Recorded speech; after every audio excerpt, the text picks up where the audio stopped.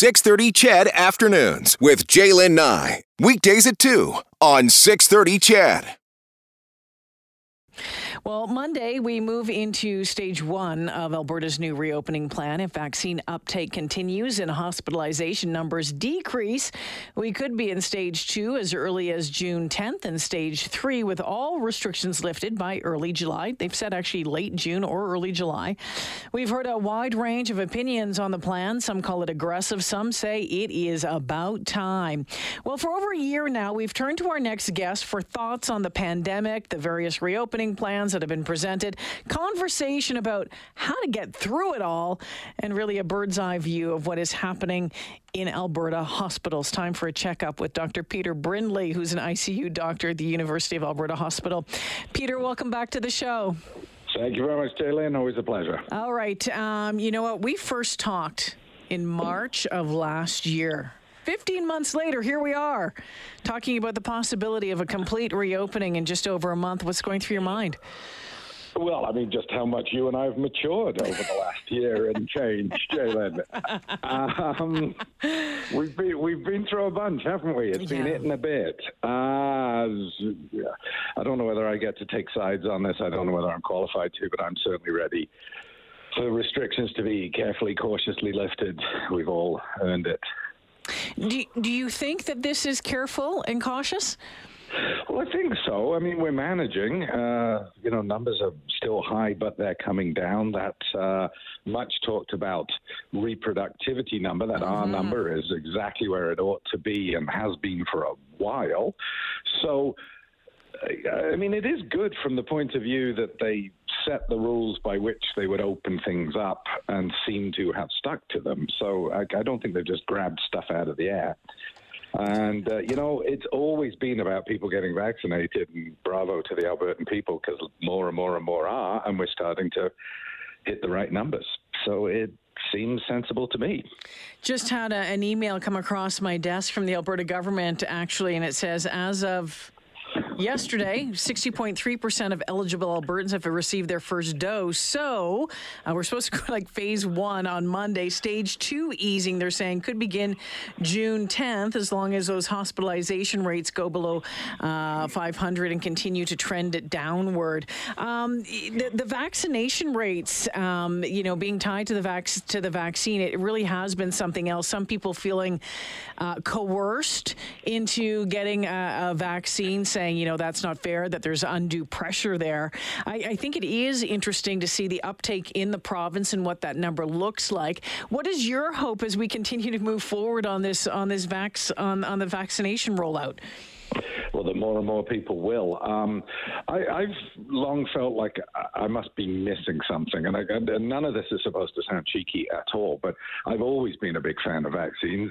Like so many people, I've got 17 or 18 of them in my bloodstream from having grown up and being inoculated to things that were absolute killers. I knew people as a kid that had polio. I saw people get whooping cough and measles and all these sorts of things. And you just don't see them now. So I was always a convert, and I got to be honest, and again, I'm not being cheeky, but I never have understood why it's specific vaccine hesitancy that people have as opposed to, for example, when I give somebody an antibiotic, they don't have the same antibiotic hesitancy. In fact, they're often pushing doctors to give an antibiotic. And people with diabetes don't say, oh, you're not going to put that insulin in me, are you?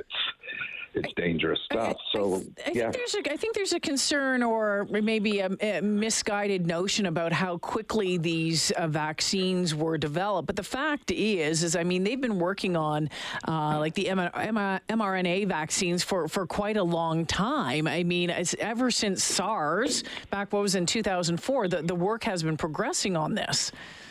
Yeah, you've said it. I've got literally nothing to add to that. Yeah. It's been very, very impressive, the speed with which things have been developed. And some of that incredibly fast progress was because red tape was removed. So there's a useful lesson for all of us. Isn't that the truth? How are things at the hospital these days?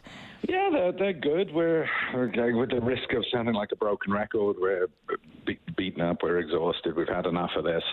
We're still spilt over into alternate ICUs. It's very sad that the cases that are coming in now are increasingly so-and-so didn't get a vaccine, so-and-so didn't believe in a vaccine. And it, extremely sad because the treatment, the cure was there. But yeah, we're just plodding along as we always do. Our staff are still incredible, wonderful people, and I'm terribly fond of them all. Peter, does it feel like there's finally light at the end of the tunnel? Does it feel like there's going to be a reprieve soon? Well, it does, but that's the human condition, isn't it? We have to hope for that. I do feel that way, and people seem to have chilled a little bit as well. You don't, have people when you walk down the hallway anymore jump through a window to stay 6 feet away from you and that sort of thing. So, yeah, it seems like things are chilling in every sense of the word, that the numbers are down, the sort of general level of panic is down. I mean, there's talk of a fourth wave. Yes. Let's deal with number 3 first. But the numbers are coming down and they're staying down. Yeah, and I think some of the concern is maybe what is being seen as a rush to some big events, for example, Stampede, right. K-Day, some of the things that that would bring a lot of people together. Your thoughts on that? Like, I'm not going to any of them, and that's fine. I mean, if you want to go to them, you can go to them. Whatever blows your skirt up, blows your skirt up. I've never been a fan of them in the first place. It's not I'm not comfortable in big crowds, ever have been. But your thoughts on Stampede and K-Day's just around the corner. Yeah, my thoughts are as conflicting and conflicted as everyone else's.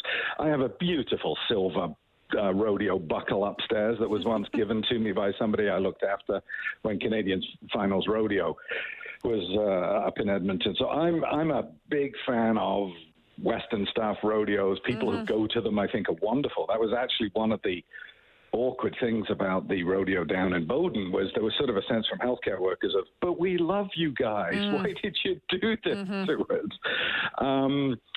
So, I mean, I want to go to listen to outdoor music more than you can possibly imagine. That's the big thing I'm missing. And I want to get on a plane and go see friends in Australia, New Zealand, and Britain, and see colleagues that I've missed desperately. So, yeah, and by the way, I'd be honest, I would like some sort of advantage to the fact that I've been vaccinated. It has felt very strange for the last many months, where I've had 2 vaccines and I have proof of immunity because we did a study at the hospital to check that we had the right immune response. And it hasn't allowed me to do anything any more than people who haven't had a single shot. So I think I'm with everyone. I just want to get out there. Slow and steady wins the day. I don't know. I can't say yes, no to Stampede, yes, no to K-Days. But live music, wouldn't that be magic? Yeah, and again, I keep going back to each their own. If you're not comfortable going to it, then don't go to it, right? I mean, no one's forcing you, or no one's forcing you to go, or no one's forcing you to stay home. If it's open and those are the rules and this is what we've put in place, then you move along. I was going to have, my final question was going to be how are you going to celebrate? But I think I know, whatever festival, whatever music show comes up first, you're going to be at it.